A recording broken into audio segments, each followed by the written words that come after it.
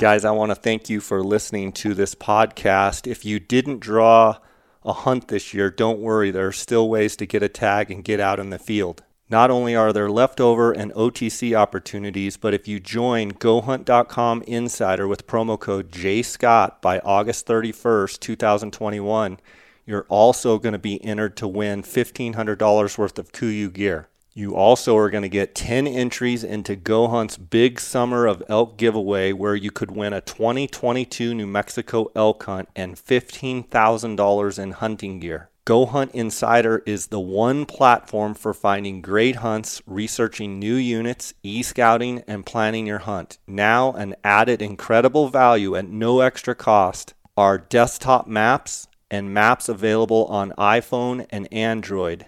Again, this is no extra cost. It's part of being an Insider member. Don't miss out on this incredible opportunity. Sign up at GoHunt.com/JScott and get a $50 GoHunt Gear Shop gift card just by using the JScott promo code.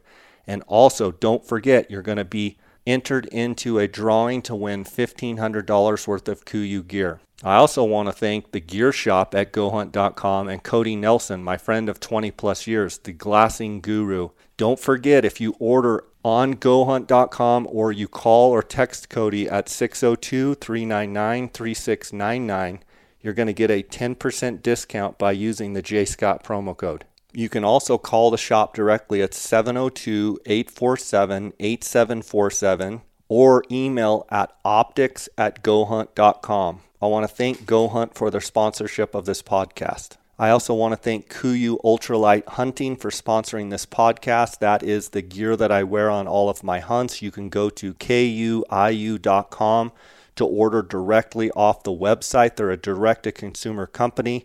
They make the best hunting gear on the market today. Also, Phonescope.com. Use the JScott21 promo code. You're going to get a 10% off on all orders at Phonescope.com. Guys, thanks for listening, and let's get right to this episode. We have Jay Scott of Jay Scott Outdoors coming on tonight. I'm kind of excited. I'm kind of an outdoorsy kind of guy. So, Jay, I see you on there. Just, there you are. You already got a request. You are on top of things, man. So anyway, I was just going to say, Jay's an outdoorsman. I'd like to be one a little bit more. Hey, buddy, what's up? How are you, buddy? Doing better than most. How about you? Oh, fantastic. I'm looking forward to doing this.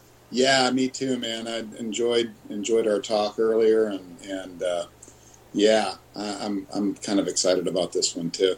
A kindred spirit, even though I live in the middle of the darn city. I grew up doing the things that you do, and kind of miss it. I mean, not a lot of hunting, but mostly fishing and a little bit of duck.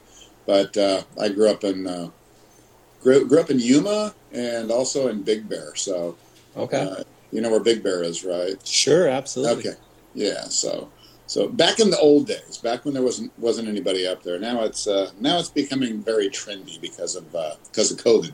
So for sure, it's completely full to the top. So usually the way this goes is I'll ask you some questions for the first 30 minutes. We're very loose, so just know that we're loose. And then we'll actually take questions from people for 30 minutes. So you and I had a chance to get to know each other a little bit today, which was kind of cool. But you more so than me. So I know you work on a ranch, and forgive me for not knowing because we didn't talk about you today. But give me a little background on you. And it doesn't have to nothing about real estate right this second, but what got you into what you do, what motivates you, and then we'll talk about what got you into real estate.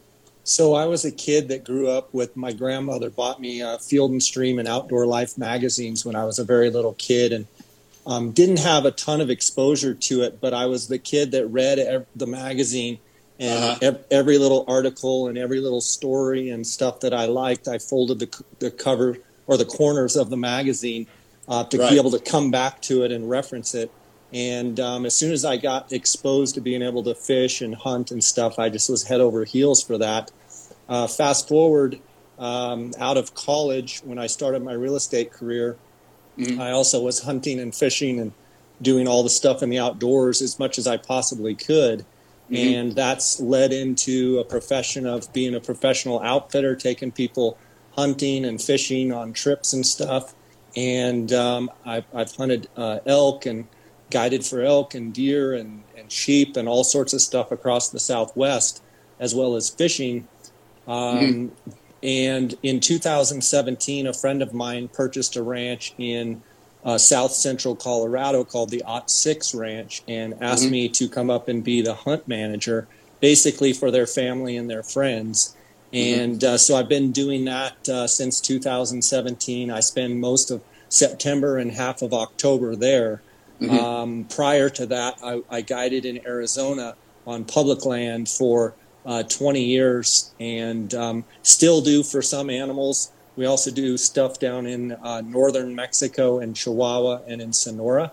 And in the summer for since I got out of college, I've basically been all around the West. I spend most of my time in Colorado, basically chasing the hatches and fishing a lot of these rivers across the western U.S., fly fishing. Yeah, that sounds kind of like what I do, except it doesn't involve any fishing or hunting or anything else like that. It involves driving around the city looking at houses that are less than desirable for the most part.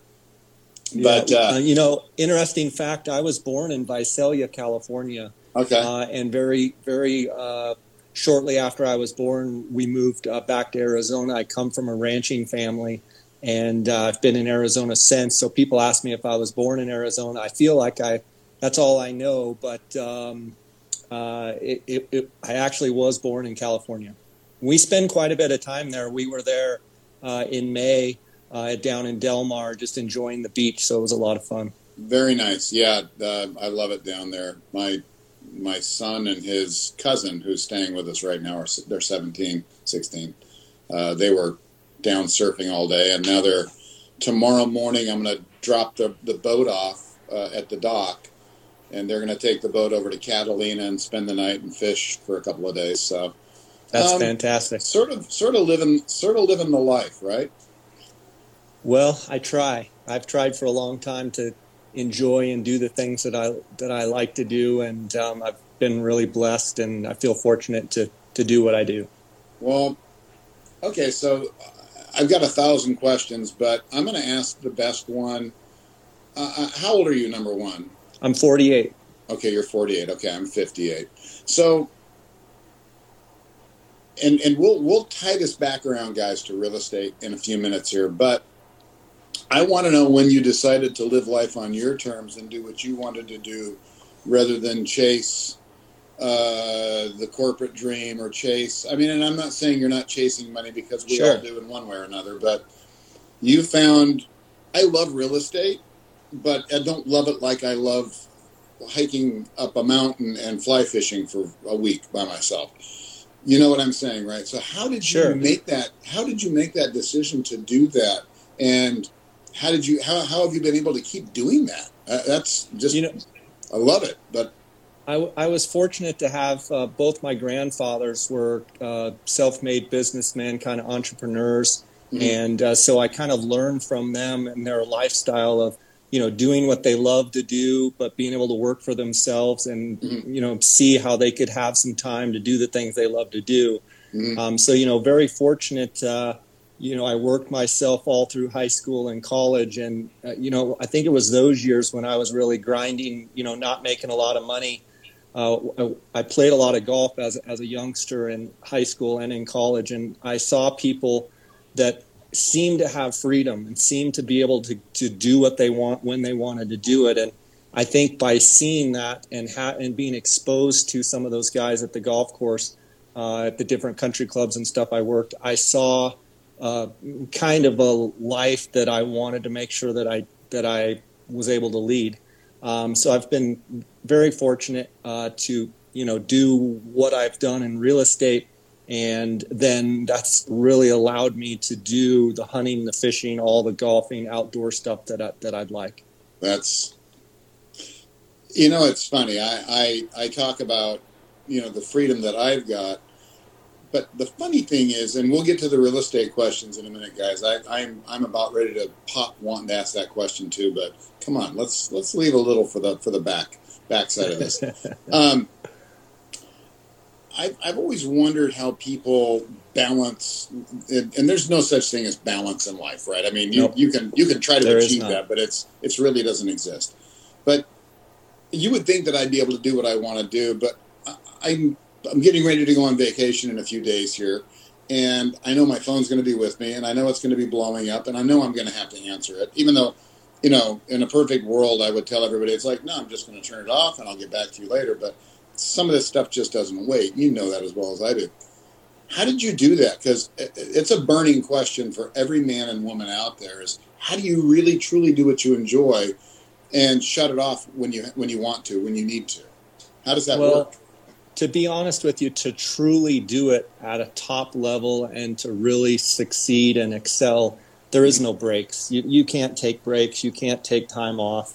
You know, you have to go pedal to the metal. I would say, you know, from 97 till 2008, I was running as hard as anybody could run, you know, and even on my fishing trips, hunting trips, I would always have my phone with me. I'd always be doing different stuff. So I was never not working. I would say the last, 10 or 12 years, owning properties for myself and investing as a principal has allowed me to then kind of do things on my time. I also, in 2004, I got married to my wife, Jean, and she is unbelievable about being able to help me with balancing a lot of the stuff. She does a lot of the accounting, a lot of the organizing, Excel spreadsheets, and keeps me focused, or allows me to really focus on what I'm doing between, you know, my podcast, between my outfitting businesses, between the real estate business, having her to be able to, you know, kind of corral things together. She calls me kind of a big picture guy, and she kind of picks up the pieces and kind of, you know, keeps everything together. That's really, really helped. Yeah, we're kindred spirits when it comes to that. My wife would really like to retire because she basically runs the back office and escrows, and she accomplishes so much in a day, and then she has her social outreach too in Japan, and I don't know how she does it, but I'm her big picture guy too. I come home with new ideas. It's like, it's only going to cost $50,000, and she puts up with me. I do want to reiterate, I think, to a lot of people listening, this whole work-life balance and stuff. To be honest with you, most people that I know that are super successful, they don't do a really good job with the work-life balance. They just they do what they do, and some of us are wired to, you know, always have something going and be working, and you know, things have changed now with not having to go into an office. And you know, we're sitting here. I'm at my dining room table. I'm in Colorado, you know, and I'm working, and you know, life has changed with, you know, not only COVID, but just over the last 20 some years, it seems like being on the move has allowed people to do a little bit more freelance stuff. That's so true. I was talking to Anthony, my contractor, today, and we were talking about that because, and he's going to go to Hawaii in a couple of weeks when I get back, and I said, dude, you just got to shut your phone off. And he goes, I want to, but I don't think I can. And I said, yeah, I understand it. You really can't. I mean, there's too many things going on. Things happen too fast. Back when we used to send paperwork by mail, you know, you had a few days, right? Yeah, I remember, you know, fax machines when I first started. Yeah, I mean, me too. Kids these days, they don't even know what a fax machine is. No. I remember, you know, presenting contracts in person and you know, going over as a buyer, meeting with the seller, which is nobody wants anybody to do these days, right. But presenting my offer and you know, meeting clients and stuff. It's a different world. It is. And back then, I think you could go on vacation because if you went to Europe, nobody could reach you anyway. I mean, it wasn't that long ago when you really couldn't bring your cell phone with you, because we used to go to Japan, and it was a weird feeling because I could go there and totally disconnect. I mean, we still had email, but, you know, such a big time difference. When I was in bed, they wanted to talk to me. When I wanted to talk to them, they were in bed. So it was wonderful. But now the disconnect is very difficult. That's why I keep coming back to that. So you're able to do what you love, but obviously you're making a living doing it.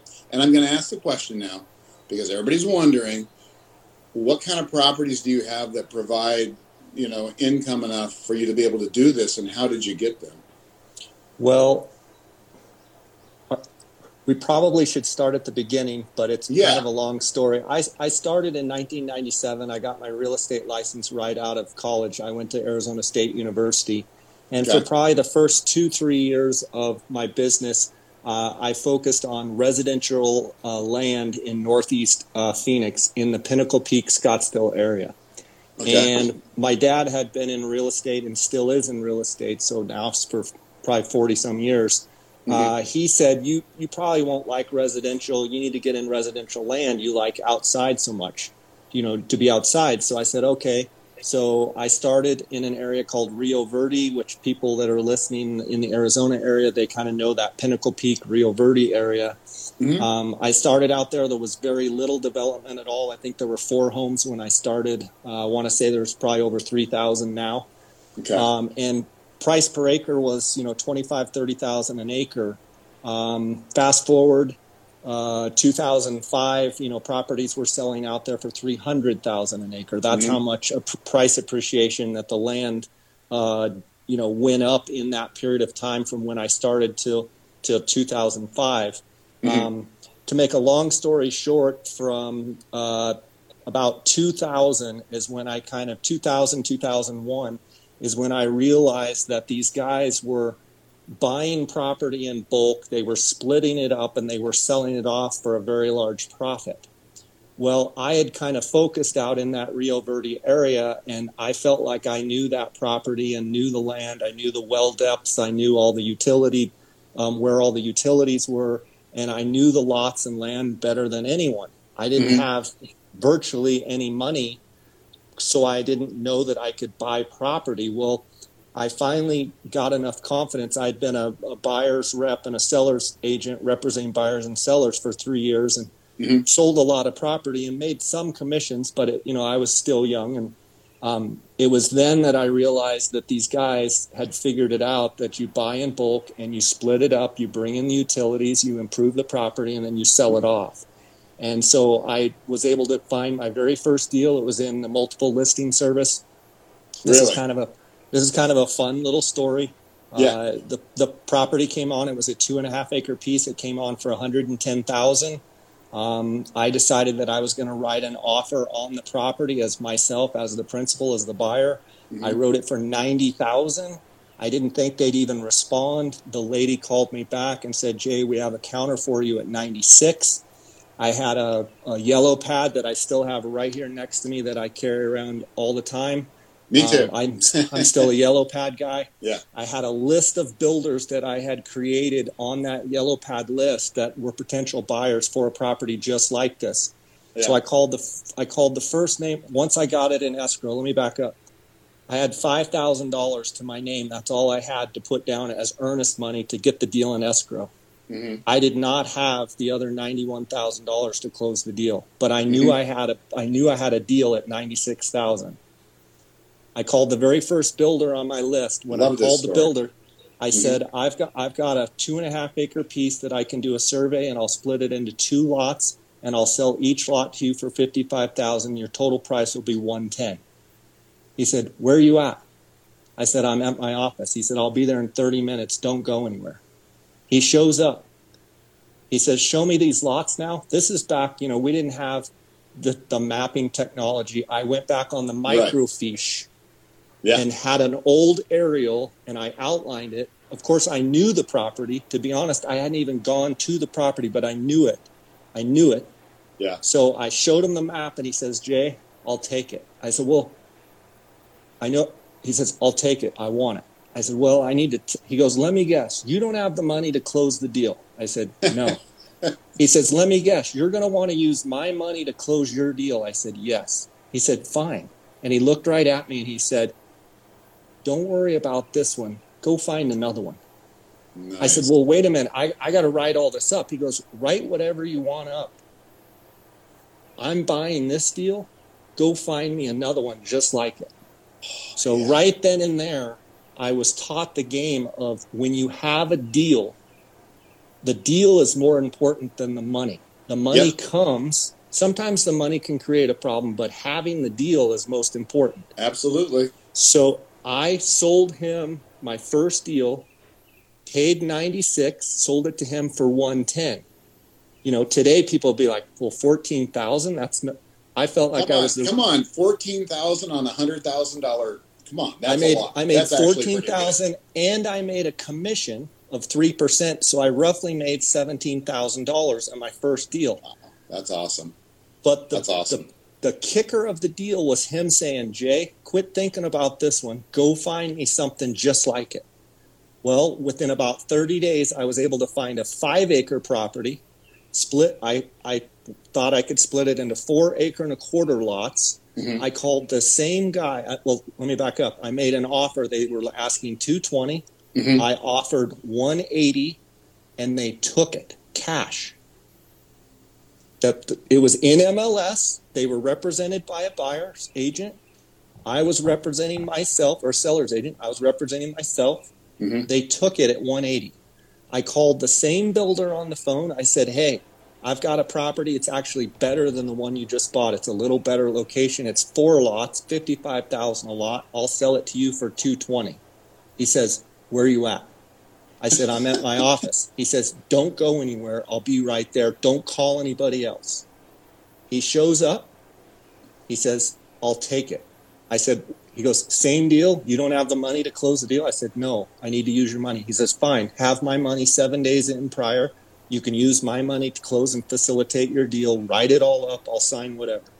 So right then I made a $40,000 profit plus a $6,600 commission. I made $46,600 in my second deal. Now I was rolling. Not necessarily from a money standpoint. How old are you now?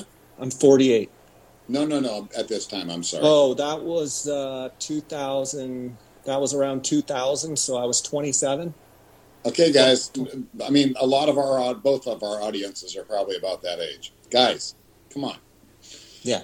So, but the key was, so I had made, what is that, $60 some thousand in a matter of, 45 days. But the most important thing over the money was I had the game. The rules of the game were established in my brain, and I had a model that now I could duplicate. Yes. So then all I focused on was duplicating that model. People ask me, oh, will you show my aunt's house? Will you list this? Will you do that? No, I'm going to do land. I'm going to focus on it. And I that's all I did. I was laser focused. And then from that point in time, till 2008, I watched that market go from, 25,000 an acre, 30,000 an acre, 50,000 an acre, 75, all the way to 300,000 an acre. I remember the whole time I'm buying. Now I'm making some money. Now it's all my money. I'm still flipping some deals to builders, but I'm now buying it with my own money, selling it with my own money. I'm now buying properties in bulk, splitting them up, and then selling them off individually. And still flipping properties to builders and still making them happy and finding them inventory. Let me ask you a quick question. Are you doing the subdividing on these, or are they buying them as is? So in the state of Arizona, what they're called is if you split a property 5 times or less, it's a minor land subdivision. If you do more than 5 splits, you have to actually do a subdivision, get a public report, show 100-year assured water, all of that stuff. If you keep it below 5, you just do a survey, get the legal descriptions, and you can sell off 5 pieces. So I took a model, and I just worked that model just over and over and over and over. And I stayed laser focused and ended up with properties all over. A lot of times I would have a 5-acre piece that I'd split into 4 lots. I'd sell 3 off and keep 1. Mm-hmm. I'd have a 10-acre piece. I'd sell 4 pieces off and keep 1. And I ended up having just hodgepodge of properties all over. Mm-hmm. So the market in 2008 obviously crashed. Those same properties that were worth $325,000 an acre dropped all the way back down to 25 to 30 an acre. Mm-hmm. Well, the beautiful thing is I knew the areas, and as well as I had split into some other areas and focused. So I had 3 or 4 core areas that I had, was working that model. And I watched those prices go all the way from 300 to 325 to 25,000, and it seemed like overnight. It wasn't overnight, but it was a couple of years. But the same property that people were lined up to pay 325 for, you couldn't find anybody to buy them for 30. Okay. So my dad, being in real estate, he's a property manager and has been a property manager for a long, long time. In March of 2011, he said, Jay, I think it's time you buy some rental properties. Before this time, rental properties, unfortunately, weren't even on my radar. Right. I was buying and selling and developing and bringing in water power phone all the time for land. Then I got one of the biggest lessons of my life, and that is the beautiful thing called passive income, which I really don't believe in the word, but rental properties. I was able to purchase 4 rental properties in March of 2011, rock bottom prices. When I bought these 4 properties, I invested about $450,000 in cash. I paid cash for all of them. Okay. And in that time in Phoenix, when I bought those 4, you could have bought thousands. I remember. It wasn't. I felt like the properties I got were deals, but you could have drove up and down any street, and if you would have had enough money, or let's say if I know what I know now, you could have bought hundreds and hundreds and thousands. I think Blackstone. I think they bought like 10,000 homes or something crazy. Yeah, they did the same thing in Sacramento, and they did some of it here. But Sacramento, which is where I do most of my investing, they were my biggest competitors. Yeah, so you just drive up and down any street in Phoenix, and 8 out of 10 homes had foreclosures and short sales. Yeah. With a little bit of foresight, I was fortunate to buy some. But if I would know what I know now, I would have bought every last one that I could possibly buy. Well, I think let's talk about that for 1 second, and then I want you to finish that, because this story is the best story I've heard in a long time, and I love it. Because I was in Phoenix right before the crash, and I saw people selling land. I was working at I used to install, I've been a contractor, but I was selling decorative koi ponds, and we were actually putting display ponds in these rock yards and palm tree yards and stuff so they could sell koi pond parts. And everybody was selling their property. It's like, yeah, we're done. We don't want to sell rocks anymore. We just want to sell the property because they're going to develop it. And these guys got out at the right time.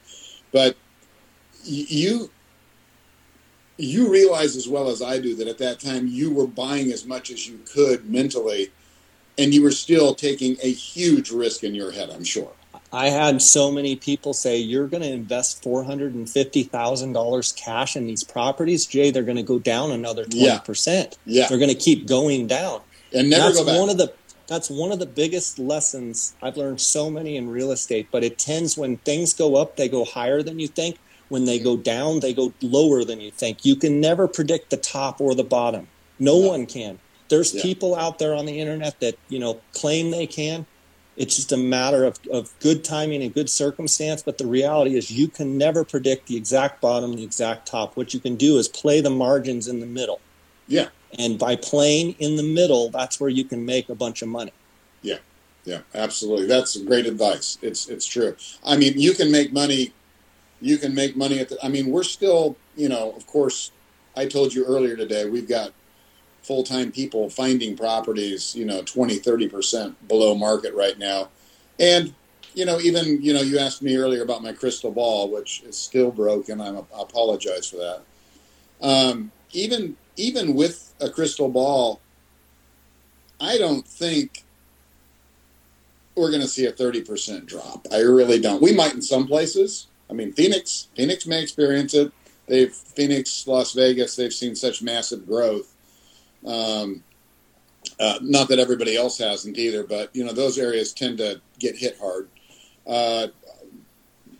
But still, you and I did exactly, we were both doing the same thing at the same time, putting money into things, but going, oh my God, I can't believe I'm doing this.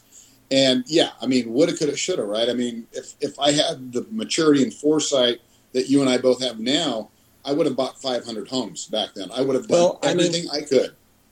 The reality is, though, like that $450,000 that I invested in those homes, looking back now, I'm the one that made the mistake. Now, hear me out. Yeah. I should have bought 8. I should have put 50% down and bought 8. And if I would have known what I know now, I would have. Yes. At the time when everything was rock bottom and no one wanted real estate. No one, they didn't want real estate. Nope. You thought it was going to go to zero. Yeah. Everyone was like, this is going to zero. That's what I was thinking. In my mind, being fairly conservative, I was like, I'm just going to pay cash for them, and they'll just cash flow, and it'll be a great rental income, and that'll be great. Looking back, it was a mistake. I should have bought 8 or 12, put as much 20, 25% down, and took that $450. But you can never. It's real easy to look back and think what you should have done. Yeah.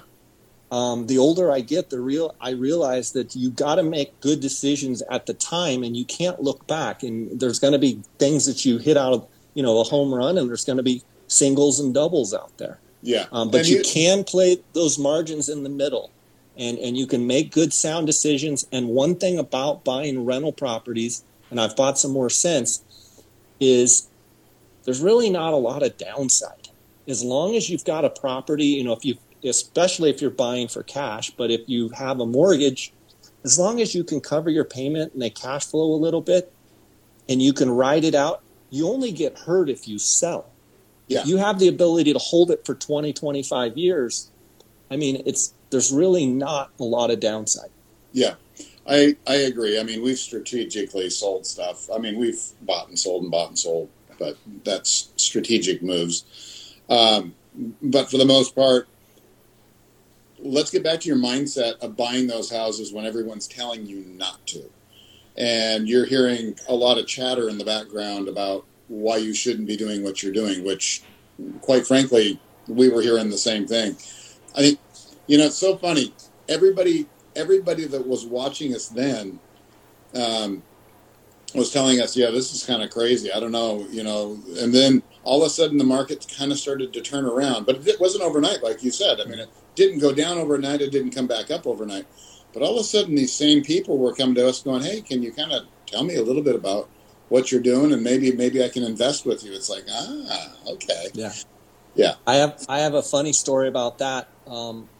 Way back prior, when I first started in real estate, I worked in actually it's a pretty fancy office. I'm still with Realty Executives. I've been with them ever since 1997.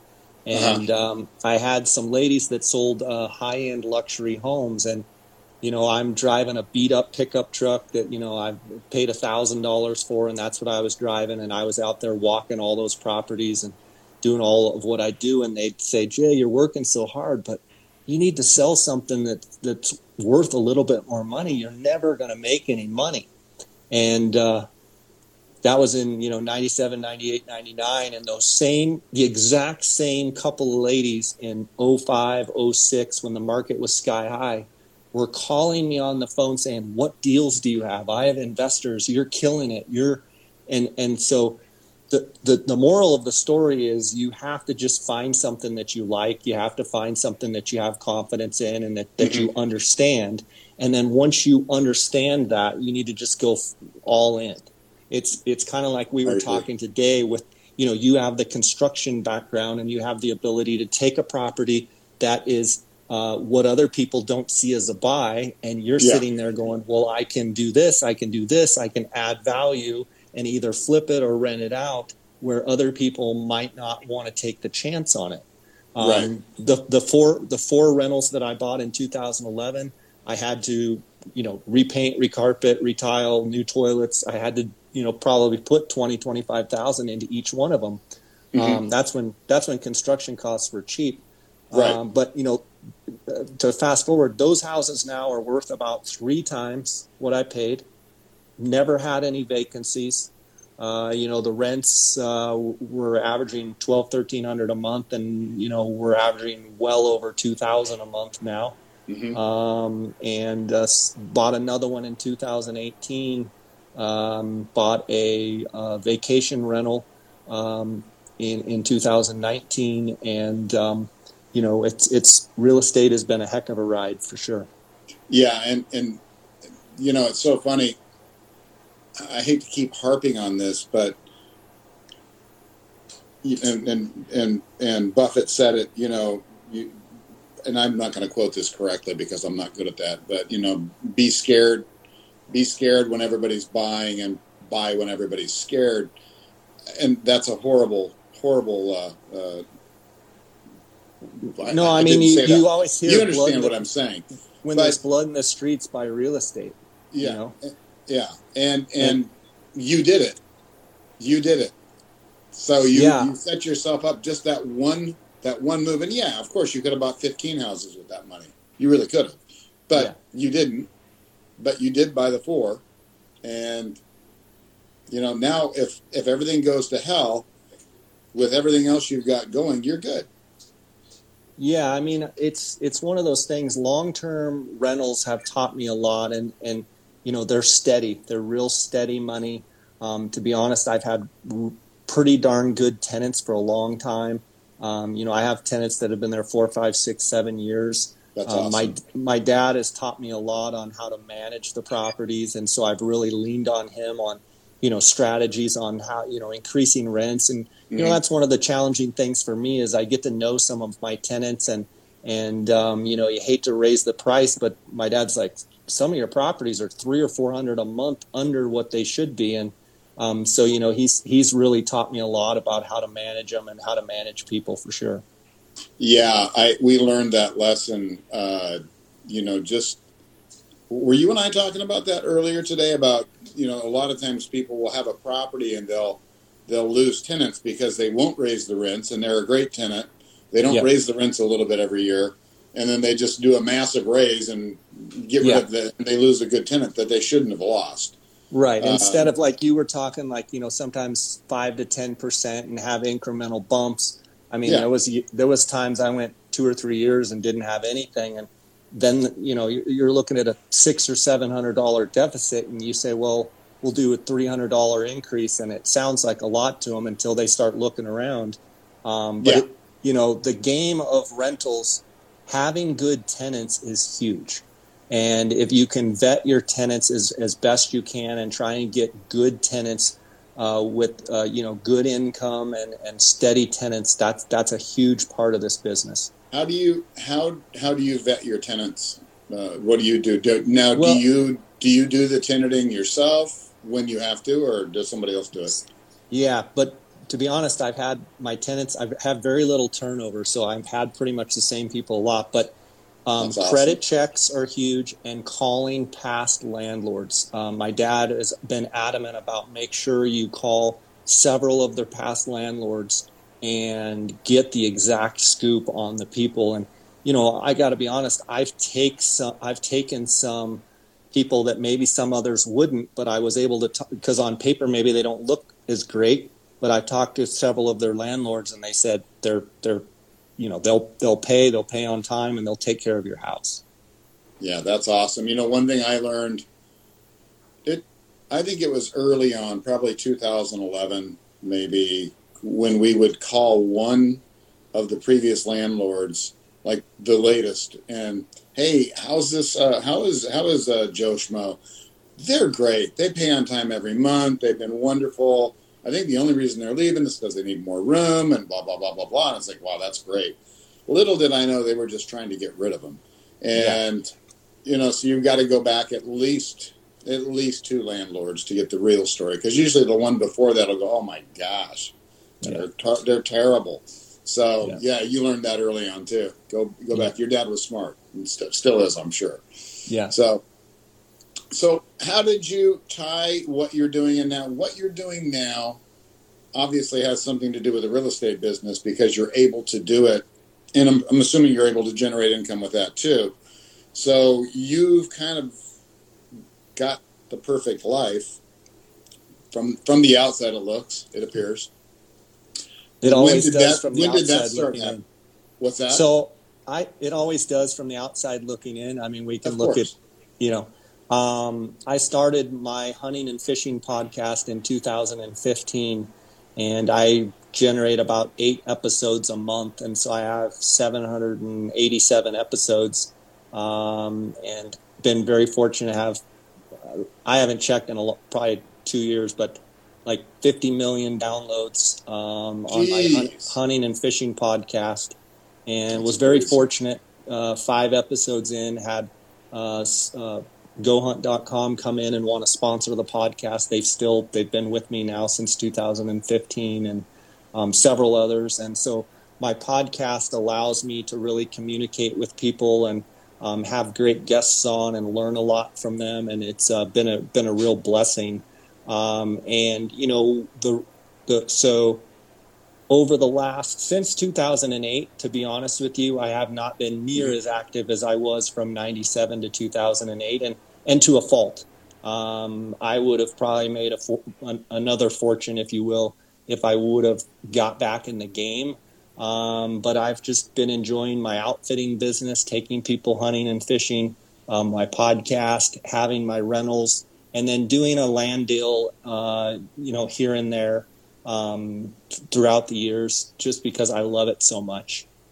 You know, I think that's if you don't mind me saying, that's beautiful, because so many people get into this game because they want to get rich. And I don't know when it hit me. It's probably 2 or 3 years ago, because I was on that road. I mean, I'm not a flashy guy. I drive a pickup truck and, the white T-shirt and the whole 9 yards. And I still want more money, but I want it for different reasons. I want it for comfort, mental comfort more than anything else. But a lot of people get into this because they want to become wealthy. And my biggest hope that everybody out there that is listening right now, if they can take this away from both of us, is the more successful you become, I really, truly hope the more you realize that the success is in the people around you and the things that you get to do with your life, more so than the money you make. Because the money, it's important. Money is so important, and money can buy happipiness because it gives you that peace of mind. But man, I'm telling you, if you're just chasing money all your life, you're never going to be happy. You're just never going to be. And it's obviously, it hit me at a point, it hit you at a point, because you could have just kept going on with land. I mean, look at what's been going on, and went on in Phoenix out there with the bigger parcels and things like that, where guys were making millions and millions of dollars. Yeah, I mean, I still have a bunch of stuff, and bought a commercial property back in 2005, and it's just surrounded. That Taiwan Semiconductor plant is going in just across the street, and it's actually for sale right now. And we've had a bunch of lookers and a bunch of offers, and actually had it in escrow a couple times. But I think it's important to always stay involved. But going back to what you said, to me, when I told you that story about how I started and when I found my first deal, to me, I'm a hunter. Whether I'm fishing, I'm always hunting fish. I'm looking for fish. I catch them, I let them go. When I find a deal, looking and searching and scouting for a deal that's the high that you get when you're, whatever you're doing, and it's fun. And when you know that you have something that is an undervalued property, in other words, most of what I've bought over my whole career, and hundreds and hundreds and hundreds, if not thousands of properties, I'd say 99% of them are right out of the multiple listing service. Mm-hmm. So it's not like I'm beating down doors and finding stuff that's, under the, my Aunt Edna owns, and, I'll sell you this piece, or it's right out of multiple listing service. But being able to spot and identify a property and know that you have a deal is the key, and in my mind, to real estate. Mm-hmm. Finding a deal, knowing you have a deal, being able to stay sharp enough to understand what is a deal is the secret to being successful in real estate. I started with no money. Mm-hmm. I graduated from Arizona State University. I drove a $1,000 truck that I paid for. I put myself through school. I was very fortunate. My parents let me live at home, which I would encourage any youngsters out there. Take advantage of living at home as long as you can to save money or to not get into debt. Yep. So I didn't enter into the world with a bunch of debt, but I had a desire to want to be successful. And the key is finding something that you enjoy doing, but find something where you can make a margin on it. If you can find a margin and then duplicate that model as much as you can and stay laser focused on that, you can make a ton of money. Well, People that knew me in college and high school, they see me now and they're like, you're the same person you were back then. You just have more money. But, you know, you don't get fancy. You just do your deal. Yeah. You're happy with you. Right. Yeah. You're happy with you. I think a lot of times people become unhappy with themselves, and that's when they try to become that guy with the Lambo and whatnot. And don't get me wrong, I like cars. I like nice houses. I like nice cars. Nothing against them. I'd drive one if you gave me one, but it's not what defines me. Right. And I can see the same thing with you. What defines you is what is you. There's nothing. It's not a material thing. And you know, I mean, we're not done yet, guys, but we got 15 minutes to go, and I want to take some questions. But just that time we spent today, I really, like I said earlier, joking, kindred spirits, but I really mean it. Yeah, I like that. There's too few of us on social media that feel that way, and I think the majority of people out there feel the same way as us. I really believe that in my heart. What about you? Yeah, I mean, yeah, for sure. I mean, it's one of those things that you have to understand that you got two guys that you're listening to that literally, you told your story earlier. I mean, I had zero. I started with nothing. I had no debt, but I had no money. But I had the desire to want to push forward and find deals and make it. I didn't want to have the repo man come and take the car away. I didn't want to have the tax guy show up and say you owed money. I wanted to buy stuff, and I mean, that's why I tend to not use a lot of debt. I tend to buy things free and clear and you know, try and be that conservative guy. But I mean, I didn't have anything to lose when I started. When I bought my first property, I put $5,000 up. It was the only $5,000 I had. That's all I had, but I had nowhere to go but up. Yeah. So it was easy. And then when I moved to my second deal, it was like, I've got nothing to lose. And I played that way with the buying and selling land for, 5, 6, 7, 8, 9 years. And I just went for it. Just went for it because I knew I had researched, I had a great market, and a lot of times I had properties sold before I even bought them. And that's the key. If you know what a buyer is willing to pay, that's paramount. That's the cornerstone of business. Know your market so well that you know exactly what it'll rent for, you know exactly what it'll sell for before you even write a contract on it, because that creates the margin. And if you know did you know you were wholesaling when you first started? I mean, was that even a word? I didn't even know what it was. I didn't either. Someone brought it up one time, and I went, I guess so. I just knew that I had seen these guys making margin and buying it for $200 and selling it for $350, and I thought, I know these properties better than those guys. They're the ones calling me, going, "Hey, what's this worth over here?" And then it dawned on me, hey, go find a deal yourself. You can do, if they can do this, you can do this. So true. So true. And that's the thing that you and I, it's kind of our job to impart that to everybody out there. Two guys that started with nothing that built up something special, as far as I'm concerned, and did it on your own terms for the most part and have been able to hang on to it. It is absolutely so possible, and so many people out there don't feel like they can do it. They'll listen to us all day long, but they won't actually try to do it. The American dream is alive and well. I'm living proof of it. You can, if you put your mind to it and get a chip on your shoulder and put your back against the wall and you only have one way out, you can do anything. Absolutely true. And And the thing is, there's enough room for everybody. I hear that all the time from the gurus, which, maybe someone calls me that every once in a while, and that's fine. But there's enough room for everybody. A lot of people go, well, you can't make money in this market. It's just not, you can't do it. And by the way, everybody's doing real estate now.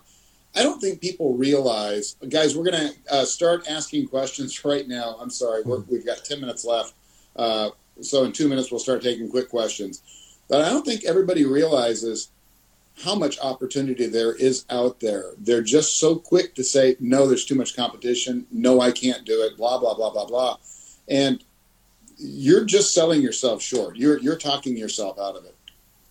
Yeah, for sure. I mean, there's opportunity in any market, in any location. You can always find something if you dig hard enough. Yeah. But you've got to do your homework, and you've got to be a hunter. You've got to be on the look at all times. If you're not on the look, you're not going to find it. Yeah, that's totally true. So Pat Sides number 3 is asking, what is one piece of advice you'd give to your younger self? I like that question a lot. I would answer that, be more aggressive. There were lots of times when I was being too conservative and lost out on quite a bit of money, it's okay.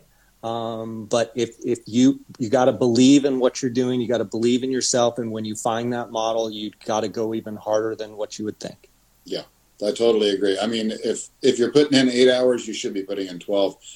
And I'm sorry, that's just the nature of this beast. I tell people they can do this part-time, but it's going to take a while. But, 4 months to get to your first deal. Just accept it and go forward. Tony Two Coats, Jay, I'm a retired NFL player. I'm 38. I've been an agent for 5 years. Love doing land deals. Advice for starting to expand my dealings out of my home state. So personally, I would not deviate out of your home state. I would stay right where you're at, where you can focus your time. A little bit of advice for guys doing land, but it applies to any real estate, is when I started, I would go walk I picked my core area. I would walk every single property that was for sale. I would walk every single property that was sale pending. And every time a property sold, whether I sold it or not, I would go walk the property. And so after about 1.5 years of walking every single property and keeping notes in my notebook, before computers, before cell phones that look like this, flip phones, I had a yellow notepad and I wrote down on a piece of paper what everything sold for and what everything sold for Nice. right here. Yeah. And I knew it. And knowing your market, I wouldn't recommend branching out into other states unless you're like doing some sort of recreational type properties. You've got to be an expert in something. You can't do everything. You have to be laser focused on whatever part of real estate that you get into. Yeah, I agree. And let me see here. You and I talked about this earlier today, but Brian is asking, and I want your opinion on it. For my first real estate investment, should I flip, wholesale, or buy rental units? I mean, I think you do the deal where you find a deal and I call it flipping it to someone else. It's really wholesaling, where you have a deal, you bring it to Mark and say, give me $8,000 and I'm down the road. Mark takes the deal. You take your $8,000, go find another deal. Yeah. You find one. You say, Mark, here's a deal. Mark says, I'll give you 12 for it. You take your 12,000. You go right on down the road and find another one. As you build up some money, then you have the luxury then of potentially doing some rehab work yourself and trying to flip it, or find a guy like Mark or myself that says, hey, I've got this great deal. Can we go in 50-50 and do something like that? And I don't want to discourage people from getting long-term, income, rental properties, but you got to start somewhere and build up some cash. I agree. I mean, it's so confusing. Again, referring to this morning, we talked about there's so much information out there now. When you and I started, honestly, there wasn't really a lot out there. And, that's what made it good is there wasn't as a lot of late night TV, right? Oops. Oh, there we go. Outwork the competition. Yes. Sorry if a call came. Absolutely. No, it's okay. No, and that's all it is. It's, I had a meeting with one of the guys on our sales team this morning, and, I said, you're putting in 12 hours a day and you're winning because of that. You're excellent with people, but we can do a couple of things with your voice and things like that that'll up your ante. But just the fact that he's there 12 hours a day on the phones, he's winning, right? Yeah. And it's just tenacity. Yeah, I mean, and you he's put getting your better back against the wall, and you only have one way out. You put your back against the wall, and you only have to go forward, and you fight your way out. That's how, I still do it today. I'm 48 years old, and I wake up every morning thinking of how I'm going to push forward. That's what you do. Yeah. I like this question, too, because I'm a man of a certain age, and I was a man of a certain age when I got into this business. And this gentleman's asking, I'm 52 and never have done real estate or a rental. Takes time to learn the ropes. Is there an outline of step 1, 2, 3, and so forth? I don't know if you've got anything out on how to buy real estate or not. The one thing I would tell you is there's no age you could be 85 years old and still decide you want to do something. Yeah. If you decide you're going to do it, then you do it. You put something on your phone, put it on your mirror where you shave every morning, put something to inspire yourself to do it. If you've decided you're going to do real estate, then go do it. Don't talk about it. Go do it. Go learn it. Jump in. Go talk to people. Go to as many meetings as you can. Go to those real estate clubs that you talk about a lot on your content. Like, you have to dive in. You have to go all in on it. And for God's sake, find somebody that you resonate with and follow them. And you're going to get pretty much the same message everywhere out there, but slightly different variations. Just pick somebody and go for it. Put your blinders on and just go for it. Yeah. And I mean, it's simple. Yeah. Find a deal that's undervalued. Start right there. Find a bargain. Find a deal. That's step number one. That is paramount. Find a deal. And then once you have a deal, then you go find someone with money to partner with you or flip it to or whatever. But find a deal. It's simple. Go find a deal. You're right. I mean, if you can't find the deal, you're not a real estate investor. So you're a hunter, but you're not a finder. Right. Will, to that end, Will is asking, Jay and Mark, I have a deal, but I'm cautious to share. I got to move rooms. I left the office to come home and do this, so I'm going to walk out of Yuko's home office because she's going to do the same thing right now. But this guy's got a deal to share, but he's a little leery about sharing it with anybody because he's afraid he's going to get cut out of the deal. How would you go about securing that deal before he shares it with somebody else? Well, first of all, he has to understand that it's going to happen, and it's going to happen multiple times. And, you're going to have to put your trust in people, and you're going to have to, I would write it up in a contract form and have them sign it. Mm-hmm. Maybe that doesn't hold a lot of weight, but usually when people sign something and sign their name to it, that they're going to honor it. But you have to understand, you found one deal. This is one deal, and if you lose it, go find another one. Like if you're gonna do this, you're gonna have to do hundreds. Yep. So one isn't gonna kill you. You're gonna not get it by not trusting, and that's not gonna help anyone if you don't. You've got to move forward, even if you get burned. Just go find another one and do it again, and try and get a good understanding. Get it in writing. Write it down, and be specific, and you should be okay. Yeah, I mean, it's important to get it under contract because people will take deals from you. I mean, it still happens to us today. Yeah. We'll get something on the MLS, we'll put it under contract, and someone will go to the agent. One of our buyers will go to the agent and say, hey, look, I'm just asking about this property. And it's like, why?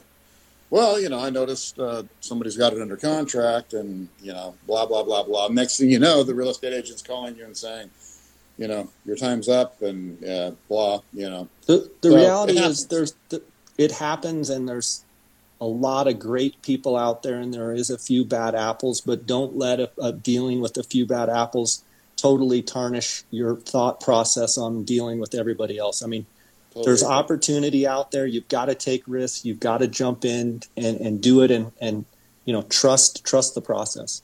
And honestly, it hasn't happened often enough to where I've ever said to myself, well, I'm not playing this game anymore. It's happened a couple of times in, over 100 wholesale deals. So, yeah, I wouldn't worry about that so much. If you've got a good buyer and you're working on your buyer's list and you're working on finding deals all the time and you're working on money and, these are all things you have to work on at the same time, mostly finding deals, you'll be okay. You will be okay. Yeah. My advice is to move forward, and if it's in Southern California or Arizona or Colorado, call one of us. Yeah. We'll help you out. All right, now I'm just getting my bearings back. We've got 1 minute left. Do you want to stay on for a minute longer, or you got to run? Sure. No, it's good. Yeah, because we didn't really give them a half an hour's worth of questions here. So yeah, I'm good. And unfortunately, when I walked away, I scrolled through a bunch of questions, and I apologize, guys. A lot of you on tonight, and I appreciate that.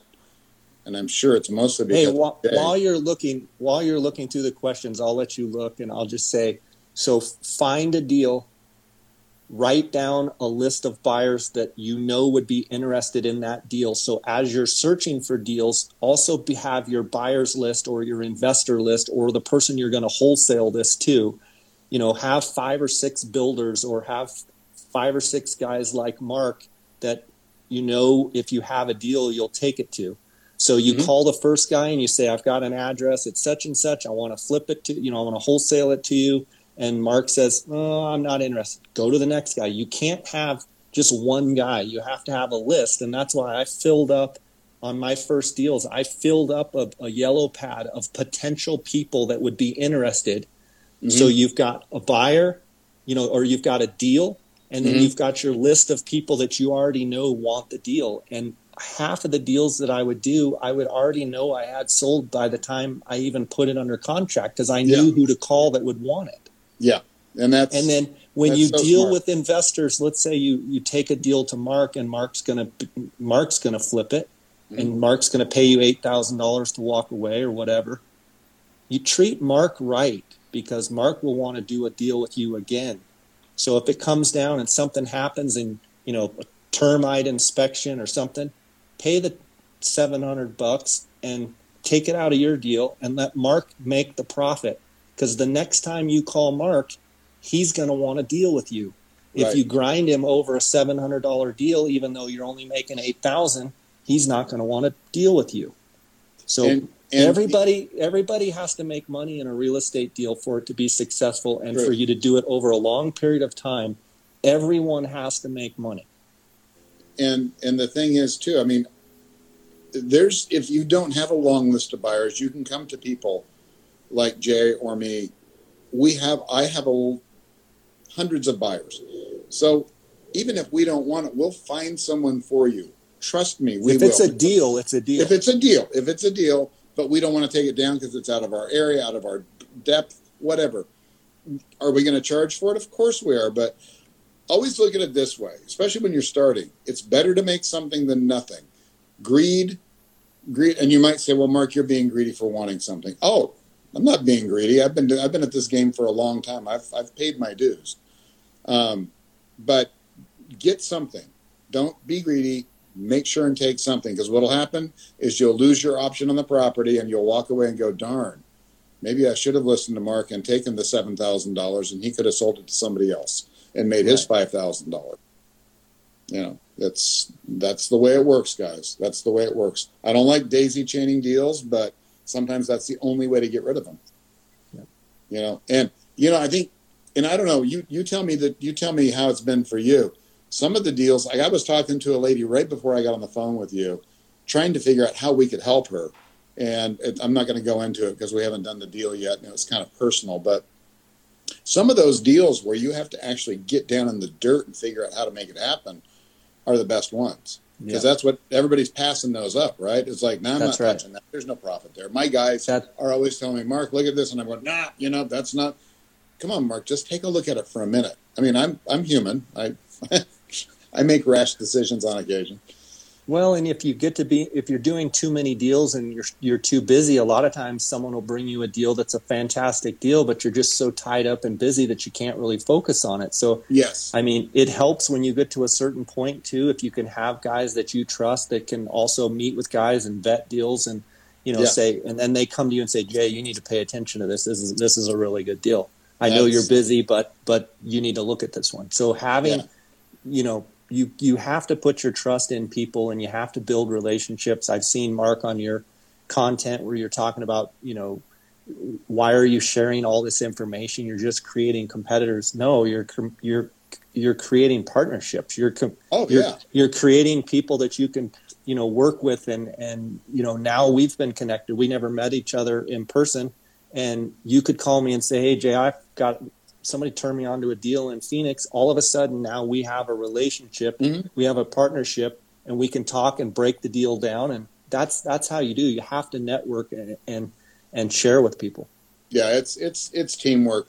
When I first got in real estate, and tell me if I'm wrong, if it was the same for you, but when I first got into real estate, I thought I knew all these secrets, and I didn't want to talk to anybody. I didn't go to investment clubs anymore. I didn't network with other investors. People would ask me, do you have any deals? Oh, it's been so slow. I'd have 4 flips going and this and that and the other. And it's just been so slow. I don't know what I'm going to do. I'm thinking about getting out of the business. I don't do that anymore, man. I'll talk to anybody that's in the business that I think I can help or they can help me. It's sure because it comes around. It comes around. Oh, yeah. I don't know about you, but when this whole social media thing started for me a couple of years ago, I didn't even know why I was on here. Now I've got some direction, but I didn't know why I was on here. I didn't. I just wanted to talk about it. So I do a question and answer session on my Instagram. Never like this. I actually kind of like this format, but I just get questions and then I answer. I do it twice a week, and I've done it now for a couple of years, and it's amazing how much that I learn. Then the feedback that I actually get on taking the time, and that's what I wanted to point out is when you give people time, when you give them your time, that builds trust and that builds credibility. And when you have trust and when you have credibility, that's when you can build a relationship and build partnerships, and great things can happen. So I've tried, with my podcast and with everything that I do, I try and share. I try and help people as much as I can. And it's, so many things have come around where that's been very beneficial. No, I totally agree. And it feels good. It just plain feels good. It's more fun to be friends with everybody than it is to be thinking everybody's going to stab you in the back. If you think everybody's going to stab you in the back, they will. Yeah. They truly will. But if you let it be known that you're an open book, people don't tend to mess with you as much. And even if they do, it's okay because they're not going to do it on every deal. And there's another deal out there. I don't know if I said it strongly enough. Guys, there's enough room for everybody in this game. If you think Mark and Jay are getting all the deals, you're sorely, sorely wrong. I mean, we get deals. Not even close. We get deals all over Southern California, and there's no deals right now. There's no deals, but we've got several we're working on right now. We've got 2 flips in escrow. We've got one that's almost done. We got a couple more coming up. We got wholesale deals going, and it's not because we're better than anybody. It's just we're more darn tenacious than anybody else, right? Yep, for sure. So, man, we should just go have Allie book us another date so we can do this again. Sounds great. I really enjoyed getting to talk to you twice in a day was a treat. I so appreciate you coming on this show and doing that. And it's funny you brought up the Q&A thing that you do. I don't know if you remember Rick Jarman from Real Estate Old School. Did you ever have the pleasure of watching him? He's an older gentleman from Tuscaloosa, Alabama. We started this show together. He unfortunately passed away from COVID late last year. And he and I became very close. But that's how this show started, was just Q&A. And when he passed away, I didn't know what to do because it was just him and I bouncing off of each other doing Q&A. And we were having a great time, and it was wonderful. And then I changed it to this format where I interview for a half hour and answer questions for a half hour. But, it's funny, that Q&A thing. I love that. because some of the questions people ask are so simple to you and I. It's like, what should I do? What's my first step? I'm 25. Well, to us, it's like, it's just so obvious. Second nature. Yeah. But to them, it's the answer that you give them. It could be Changes their life. life-changing. Could be life-changing. And it feels so good to be able to do that. Because I know I talk to people sometimes that change my life. And I never forget. I never forget. So thank you for being on here. And I hopefully somebody's life was changed tonight by what you said, by your story. Hopefully it'll spark that flame and get them excited about, if it's not real estate, doing something in their lives that is going to make them happy and move them forward. And, man, I'm going to talk to you again. We know that. All right, buddy. Sounds good. Thanks for having me on, okay? My pleasure. And thank you so much for being here. Guys, how do people find you if they want to find you? Just J Scott Outdoors on Instagram is probably the easiest way. And I've got a link tree on there. They can click on all the stuff from there. Okay. So in the show notes, I'll put that on there, guys. So if you're one of my followers and you're not following Jay, please go follow him. Just some beautiful, beautiful photography, beautiful video, and just a great guy. And by the way, if you're here and you're one of Jay's guys, please take a trip over to my Instagram and follow. And yeah, I follow you and enjoy your stuff. Waking up every morning and every evening, seeing your stuff. So I encourage anybody that enjoys real estate to definitely follow Mark for sure. Thank you. And quickly, your podcast is what? J Scott Outdoors on iTunes. iTunes. Okay. And then you also said you have the YouTube. Is it the same? Yep. J Scott Outdoors. Okay. Consistency. I like it. Love it. All right, guys. Hey, have a beautiful night. And thanks again, Jay. Wonderful. And take care. We'll talk soon. Bye-bye. Okay. Sounds good. Bye. Bye.